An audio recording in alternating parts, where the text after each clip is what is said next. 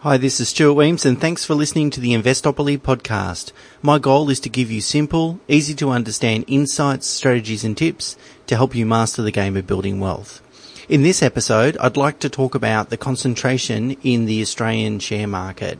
Now, our biggest problem is that the top 10 stocks make up about 42% of the market capitalisation of the total ASX 200.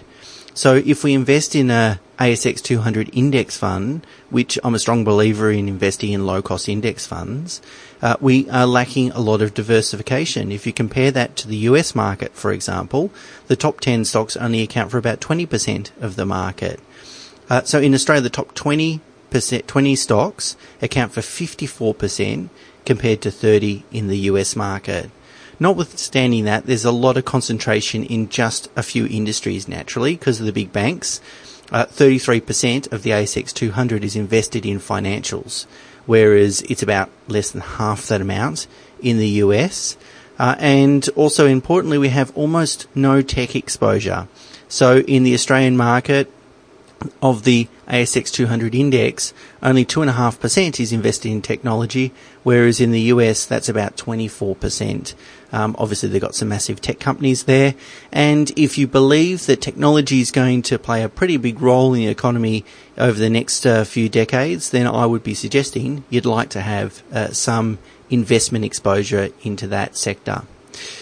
Also, in Australia, we have more cyclical industries dominating our market. So about 70% of the market is in what they call cyclical industries. So they're really open to the vagaries of the economy, whereas that's about 40% in the US. And the US has a higher exposure to defensive industries, which typically means lower risk. So what can you do about this? Well, the first thing is stop investing in direct stocks. You know, most investors that have direct stock portfolios that I see might hold 10 to 20 stocks. It's not enough. You don't get enough diversification in the stock market and it's just too risky. Notwithstanding that, what I typically find is if the portfolio is in profit, that profit resides in only one or two stocks. So they've got one or two right. All the other ones have either done nothing or lost money, and your equity, your cash, your capital just isn't working hard enough for you. So firstly, invest in low-cost index funds because just with one single investment, you can have a very diversified investment.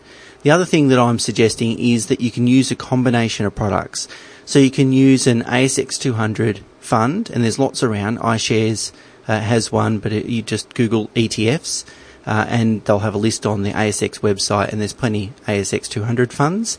And BetaShares has a X20 fund. So that is, it invests in not the top 200, well, it invests in the top 200 excluding the top 20 stocks. So it invests in stock 21 to 200 if you like.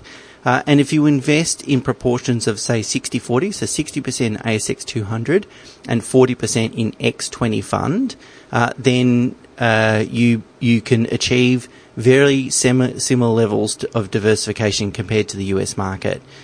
So that is, you get a much more diversified portfolio. So in the show notes to this podcast, I've included a link to our website, which includes links to those specific products that I'm talking about. I've looked at the returns and back tested the returns, and they're superior over the long run. Not by a huge margin, maybe 1 or 2%.